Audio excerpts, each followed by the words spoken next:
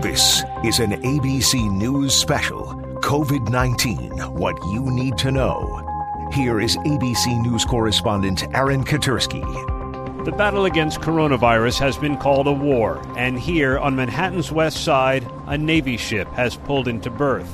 The last time I saw this ship dock was in 2010 in Port-au-Prince after the earthquake in Haiti.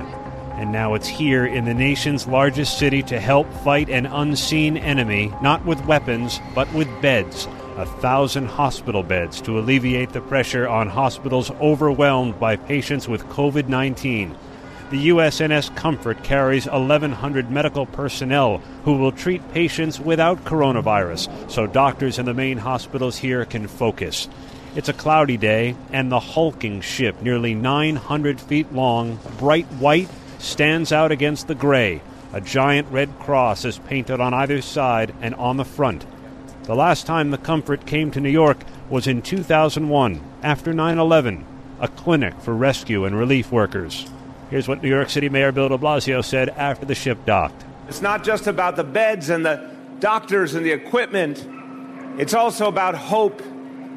It's also about boosting the morale of New Yorkers who are going through so much. It's about saying to our heroes in those hospitals that help has come. The Comfort will be ready to accept patients in the next 24 hours, and that relief for hospitals cannot come soon enough. Nikki is a nurse in one of the large hospitals here in New York City.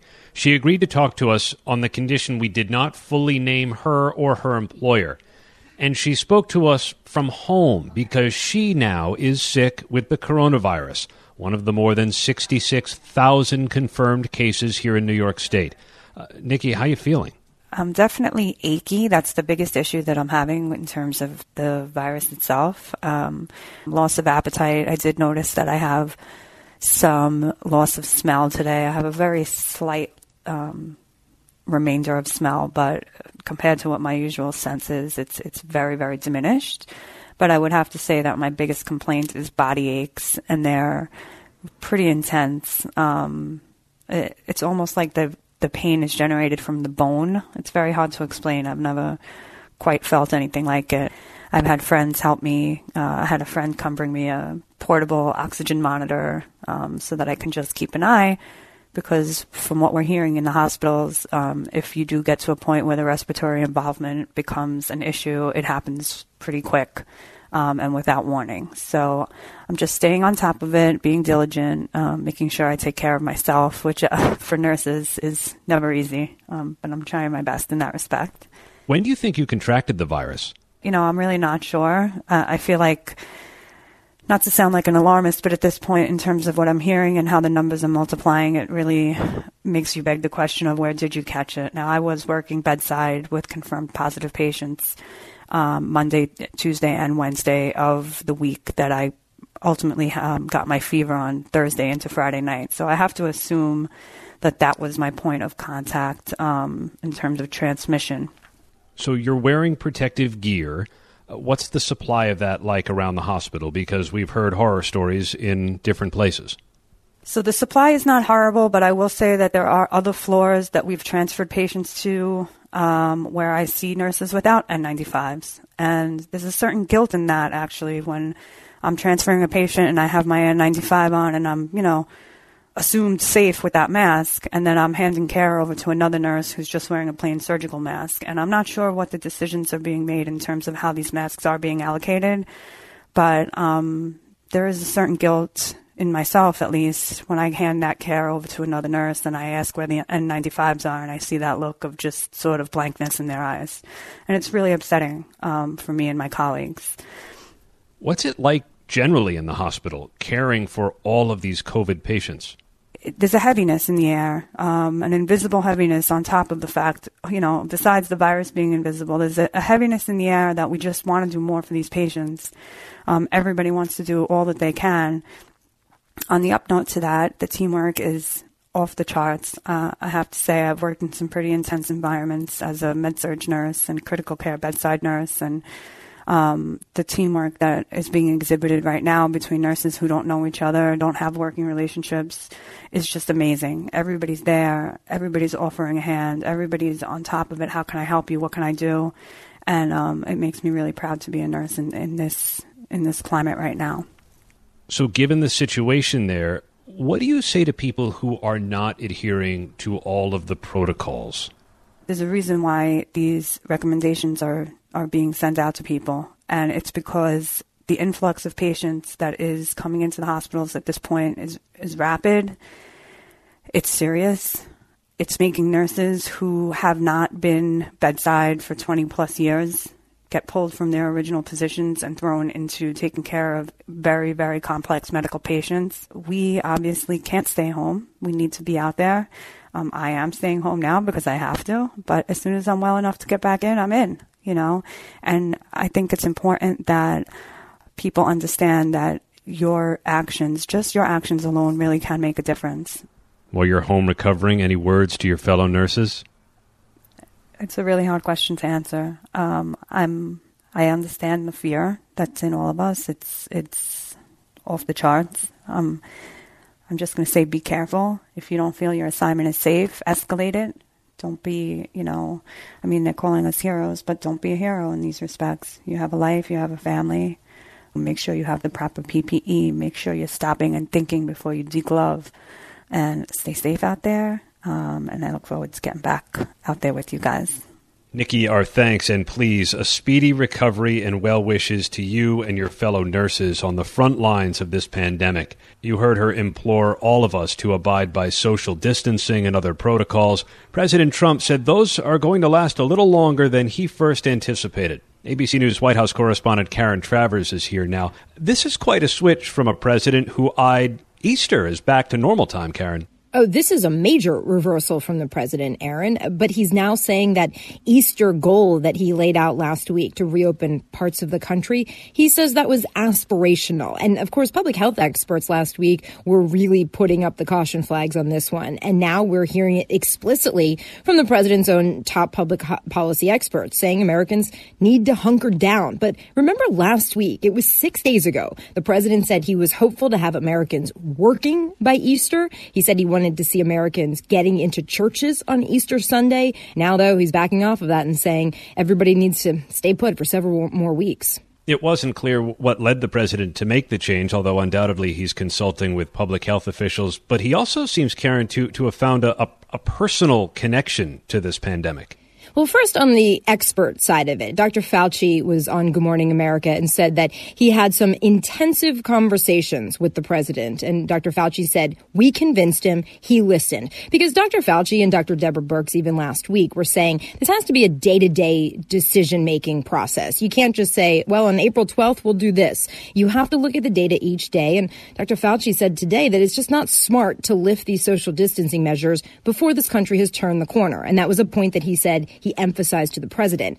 But you're right. This seems to have gotten personal for the president. On Sunday at the White House, he talked about a friend of his who went to the hospital and one day later was in a coma. And the president said that the speed and viciousness of COVID-19 is really horrible. He says if it gets the right person. And Karen, Dr. Fauci mentioned when he was speaking with us that the president's been asking him the question that we all seem to be asking. When does this end? Dr. Fauci said the president asked if the country will need to extend social distancing beyond April, because that's what the president has announced in federal guidelines. Fauci says he told the president he didn't think so, but it's a possibility. And it's really going to depend on how well people do those social distancing measures right now. I'll also note, Aaron, those guidelines from the president, which last through April, are just that. They're guidelines. They're not mandatory. And today we saw the governor of Virginia say that this stay-at-home period is going to last until the beginning of June in that state. Maryland also took very strict measures today for the foreseeable future. So for many places, many hot spots, the president's guidelines aren't really factoring into what these governors are deciding to do. ABC's Karen Travers, who covers the White House. We wanted to note a passing. The virus that has killed so many now from all walks of life is blamed for the death of Dr. James Goodrich, a pediatric neurosurgeon famous for separating conjoined twins with intertwined brains. It leaves his colleagues at Montefiore Medical Center in the Bronx mourning as they fight on against COVID-19. And coming up, ABC's Amy Robach takes us to what may be the next epicenter of this pandemic, New Orleans. You're listening to an ABC News special, COVID-19, What You Need to Know. Here is ABC News correspondent Amy Robach. We're so happy you're with us. The big developments we're tracking today, more than 700,000 COVID-19 cases diagnosed globally, more than 143,000 right here in the U.S., and the number of states now on virtual lockdown growing to at least 37. With me now is ABC Chief Medical Correspondent Dr. Jen Ashton. And Dr. Jen, a lot of questions today surrounding masks. There are now experts who say everyone should be wearing them, even if they're handmade. What do you say?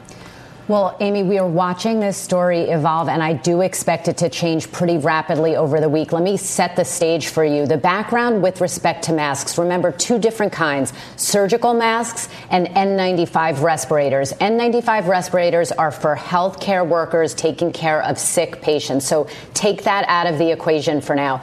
All this news now this week is centered around surgical masks. The World Health Organization and the CDC have previously been very clear they do not recommend them for the general public to protect us. However, they are used on sick people to prevent those droplets from entering the environment and therefore infecting others. And right now, what they're looking at here in the U.S. is evidence from Asia that may be part of how they were able to slow their spread of this virus, because so many people in Asia routinely wear these masks. So, and I want to be crystal clear because we're in the setting of a massive PPE shortage.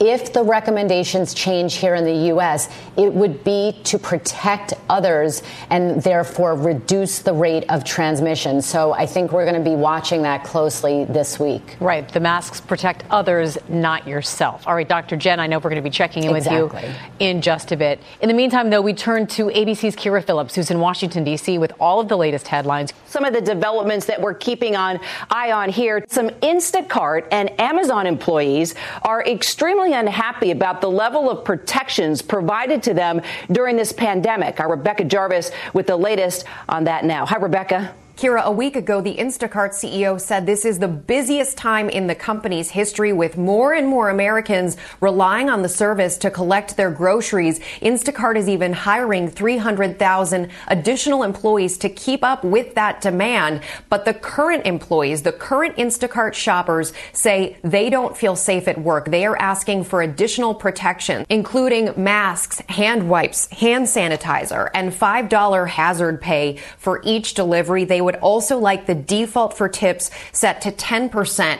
Instacart has now responded saying that they are manufacturing hand sanitizer through a third party, and they will be giving that hand sanitizer to their shoppers. Just today, workers at an Amazon facility here in New York and Staten Island said they will be walking out because they don't feel safe inside of their quarters after some of their employees have tested positive for COVID-19.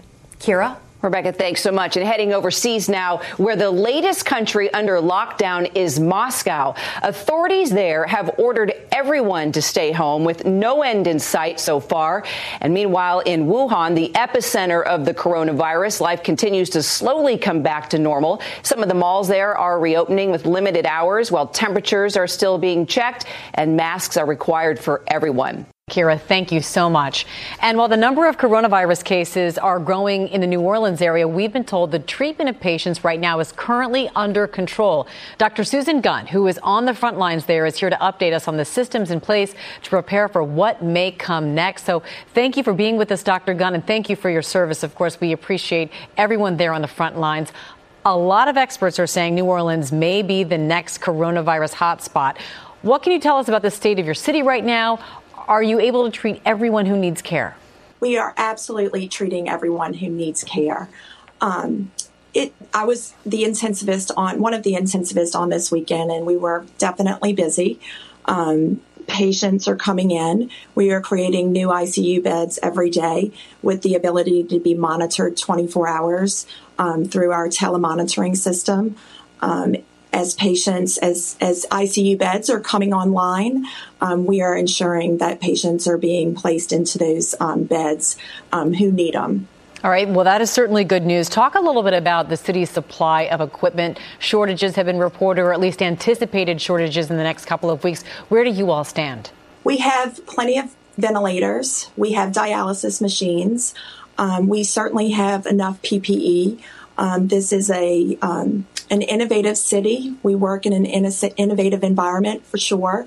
And we have the capabilities to create the PPEs that we need. And we are not seeing a shortage yet. But we're staying ahead of the game when looking into different ways to be able to maintain the same level of care for all of our patients. Right. And in terms of the level of care you're able to provide will determine obviously on what these numbers are going to look like in the next couple of weeks. Do you see the curve beginning to flatten there, or do you believe it may get worse before it gets better?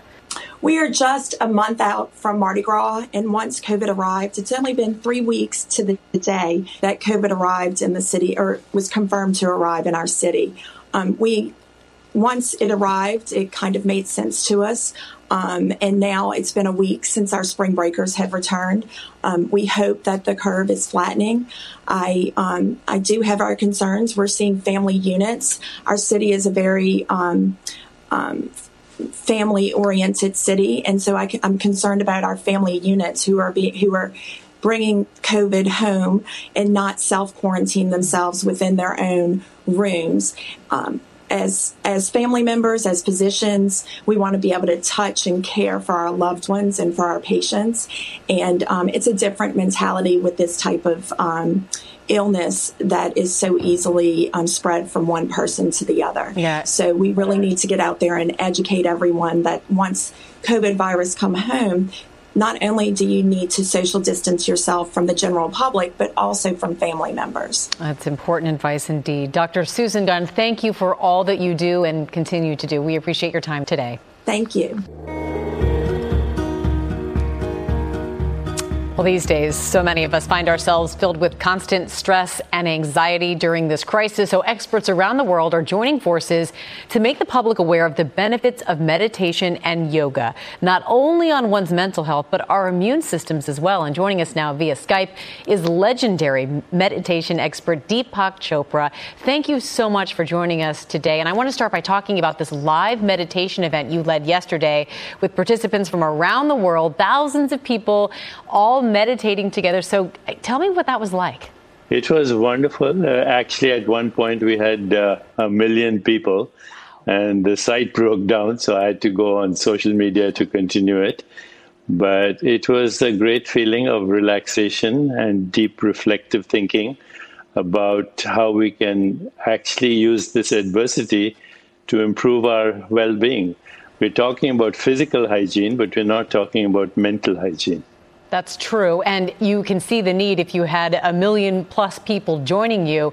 And you, along with the top scientists, are saying that there are strong benefits to meditation and yoga as it pertains to COVID-19 and our immune system. Talk about what those benefits are. Okay, so when you breathe deeply, or even slowly, if you take a deep breath and you consciously breathe deeply and you're aware of that, or when you practice any form of meditation, what happens is inflammatory markers called cytokines, they go down. When people are stressed, their sympathetic nervous system is on overdrive. They secrete cortisol, adrenaline, which compromises the immune system. On the other hand, with meditation, you stimulate the parasympathetic nervous system, which causes deep relaxation, brings down inflammatory markers, and actually activates the genes in your body that are responsible for self-regulation or healing. So meditation does the opposite of stress, which is compromising your immune system. Meditation enhances your immune system. There are many mechanisms around this, but mainly it's activation of genes that are responsible for self-regulation and healing, and also bringing down inflammatory markers, which are associated with morbidity and mortality. Yeah, so these studies have been done extensively now with many institutions. Deepak Chopra, thank you so much for joining us. We appreciate it. Thank you very much. Thank you very much. This ABC News special continues after this.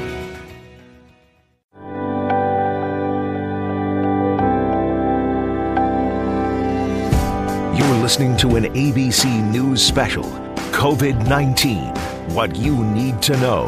Once again, here is ABC News correspondent Amy Robach. And we are joined now by Dr. Jen Ashton for a look at some of your medical questions about the COVID-19 crisis. So, Dr. Jen, we'll move on to the first question. They ask, could we use CPAP machines to help fill the gap in our ventilator shortage? Would it help prevent moderately ill patients from being hospitalized? I like the way this person's thinking, but the answer is no, definitely no. And the reason for that is that CPAP machines and other types of respiratory treatments can actually push pressure into the airway and cause an aerosolization of these viral particles, putting people in the room at greater risk. So CPAP, no for COVID-19. All right. Our next question. Are medical professionals looking into the potential symptoms of loss of smell and taste as a precursor to the onset of the other common symptoms of fever, shortness of breath, etc.? They are. And by the way, Amy, I had that. I had loss of taste last week. And so my radar was up as well. There have been some anecdotal reports that started to come out of the UK. As many as 30% of patients diagnosed with COVID-19 who also reported a loss in smell and taste. Now, we know with other respiratory viruses, you can see that. But ear, nose and throat specialists are really trying to study this to see if this is an early sign. Right now, it is not an indication for testing in and of itself, but it's definitely something that's on people's radar. Okay. Next question. I have lupus and take hydroxychloroquine. There are shortages nationwide, making it difficult for autoimmune patients to get their refills. What is being done to protect and make sure those who already rely on it daily to live will still be able to get their prescriptions filled? This is really important, Amy, and we started mentioning this last week. Pharmacies and pharmaceutical companies are trying desperately to ramp up production of hydroxychloroquine. It also goes by the brand name Plaquenil because people with rheumatoid arthritis and lupus need that medication every single day. So that's why when you hear a drug being tested in clinical trials, the verdict is not in yet. We do not know that this is going to be helpful for patients who are sick with COVID-19. And unfortunately, you know, the train left the station and everyone tried to get their hands on it. And right now, there's no indication that that can help. And it can also have risks. So it really needs to be reserved for patients who have been prescribed it, especially for autoimmune conditions. All right, this next question, and I've had a lot of people asking this, wondering this. Is it possible to have had COVID-19 in late January or early February without having traveled outside of the country? Short answer, I think it is possible. You know, we have to remember that in China, they started seeing unexplained pneumonia in December. So with 10,000 people or more coming into the United States from Asia every single day before the travel bans were put into place, of course it's possible that some upper respiratory infections, especially in February, were COVID-19 and we just didn't know about it yet. But again, when we get those antibody tests, the blood tests to check if we've been exposed, that may be able to give us some detective work information on that. Yeah, it's interesting. My brother's a physician, and he said in February he was treating people with what he called SSV, some sort of virus. And so now the question is whether or not that was actually COVID-19 back then. And so we'll wait and see when we get that test, correct? Yep. All right. Yep. A lot of people asking that and wondering it. Next question. I am a cashier at my store, put up plexiglass sneeze guards on our registers between us and our customers. Can the droplets still go around the plexiglass sneeze guards? I think the answer is yes. There's still a lot that we don't know about how these droplets or viral particles travel and move, but it's an example. Cashiers, there are so many people in doing their job are putting themselves at some risk. So again, that's why social distancing is so important. Right now, just a study out in the last couple of weeks suggested that these big viral particles can linger in the air for up to 3 hours, maybe longer. That doesn't mean they're airborne, but we know that the droplets can travel some distance in the air. So, how high that guard is will determine how protected someone could be. All right, our next question. Are researchers looking into why it affects certain people differently than others?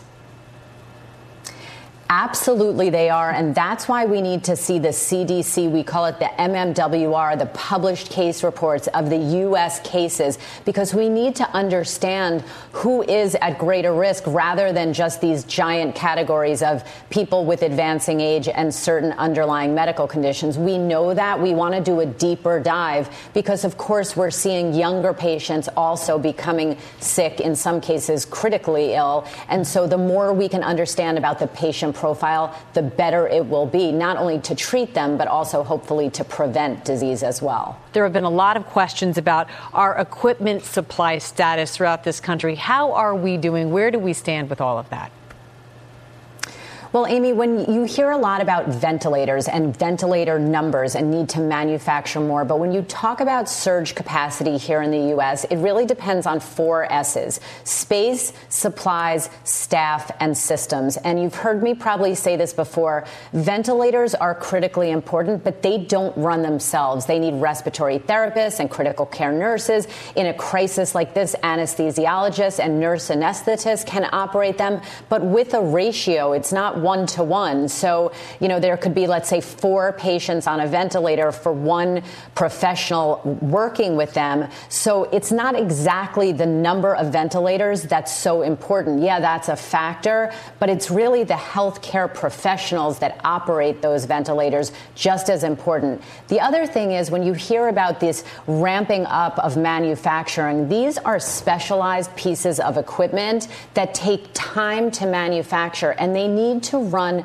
perfectly. So this isn't the kind of thing where we can cut corners and all of a sudden have, hundreds of thousands of new ventilators. And lastly, in speaking to some of the government officials on our weekly calls that that we do here at ABC News, a very interesting and potentially helpful target has come up, which is that of mismatched resources. So I think we're going to be looking at that, meaning parts of a state or country that's not using ventilators, sending them to areas that do need them, and then sending them back when they're done. All right, Dr. Jen, we appreciate it. Thank you. And there is much more ahead here on What You Need to Know. Moving back in with your ex for the sake of the kids in the coronavirus pandemic. There are families trying to make that work. We're going to check in with one of them next. This ABC News special, COVID-19, What You Need to Know, continues after this.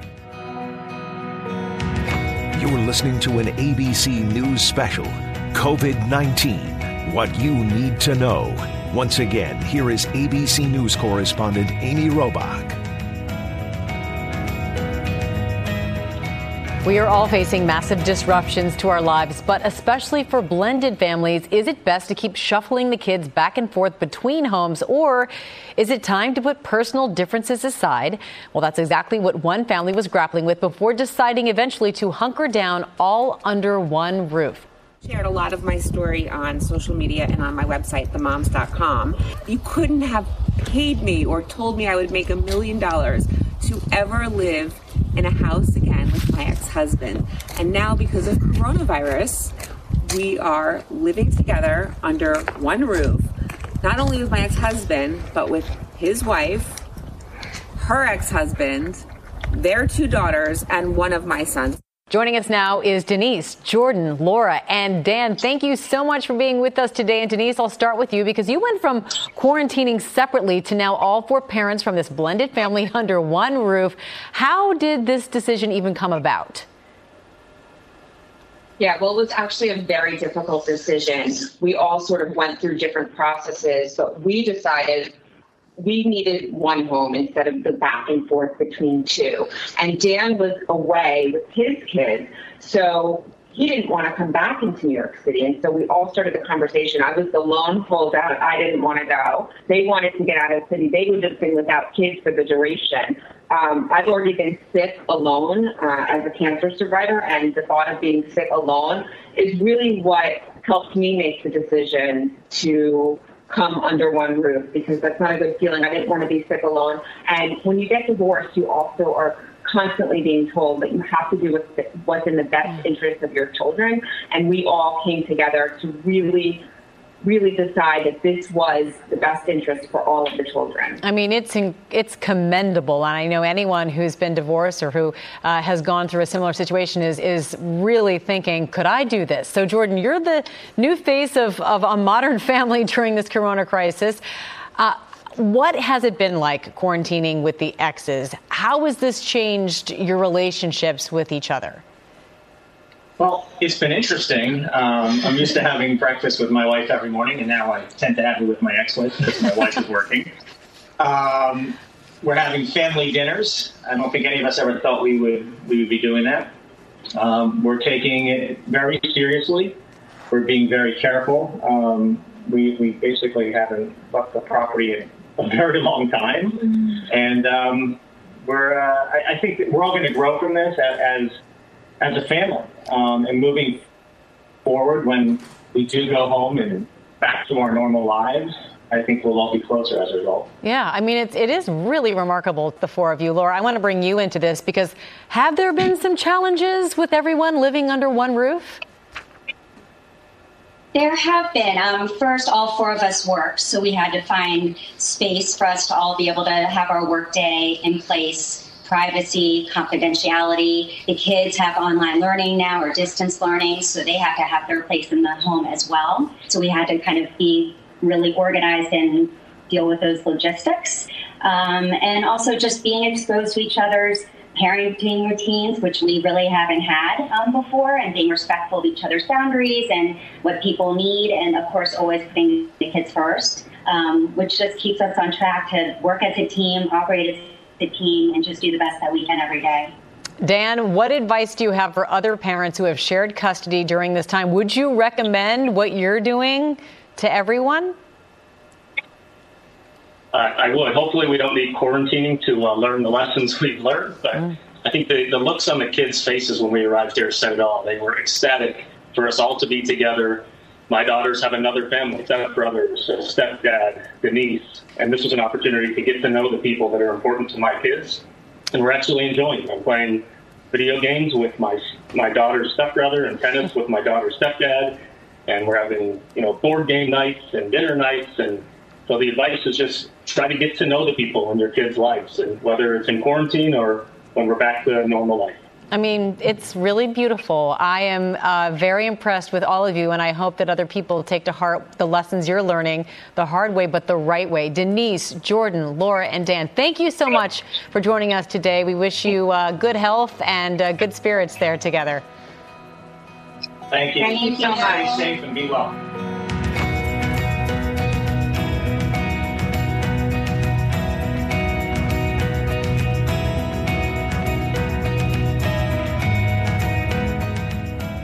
I'm ABC News Chief Medical Correspondent Dr. Jennifer Ashton with tips to help you stay safe during the COVID-19 pandemic. If you're having mild cold or flu symptoms that would not have driven you to seek medical care 6 months ago, stay at home and call your healthcare provider or local health department for next steps. Remember, hospital emergency rooms are already busy caring for patients. If you have mild symptoms and go to the ER, you could be putting more vulnerable people at risk.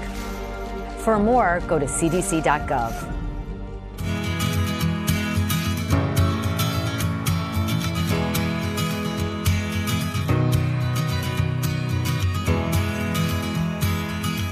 You're listening to an ABC News special, COVID-19, What You Need to Know. Once again, here is ABC News correspondent Amy Robach.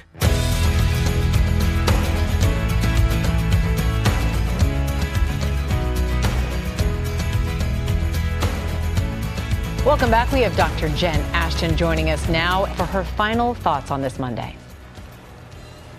Amy, I'm thinking a lot about timeline. We've heard so much about numbers, and that's usually case count or people recovered, fortunately, or death count, tragically. But I'm thinking now in terms of time. This virus is less than 4 months old. We've really only known about it for just 3 months. And the time is the key factor in flattening that curve and in social distancing. People need to remember that what we see today actually represents something that may have happened 2 to 3 weeks ago. There's an incubation period of up to 2 weeks, and then it can take time for symptoms to develop and people to seek medical attention. So we all need to think collectively here about what we are all doing today that can help us 2 to 4 weeks down the road. It's no longer acceptable to just think, oh, it's just a New York problem or a Washington state problem. We're looking at various states, various cities, Texas, California, Louisiana, Detroit. Everyone needs to understand that this could be in your neighborhood in 2 weeks. That's why what we do today is so, so important. Yeah, we are all in this together. And quickly, I know my kids were talking about it this weekend, so it's made the rounds to the younger group, asking me, Mom, what's my blood type? Because there is now some research showing the potential your blood type could affect how severely you get symptoms.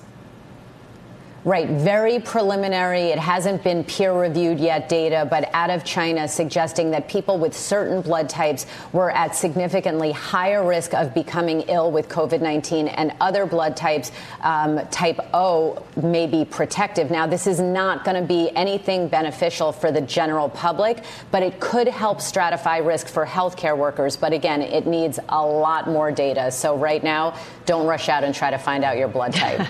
Dr. Jen Ashton, thank you so much. That's our program for today. I'm Amy Robach. Thanks for listening to this ABC News special.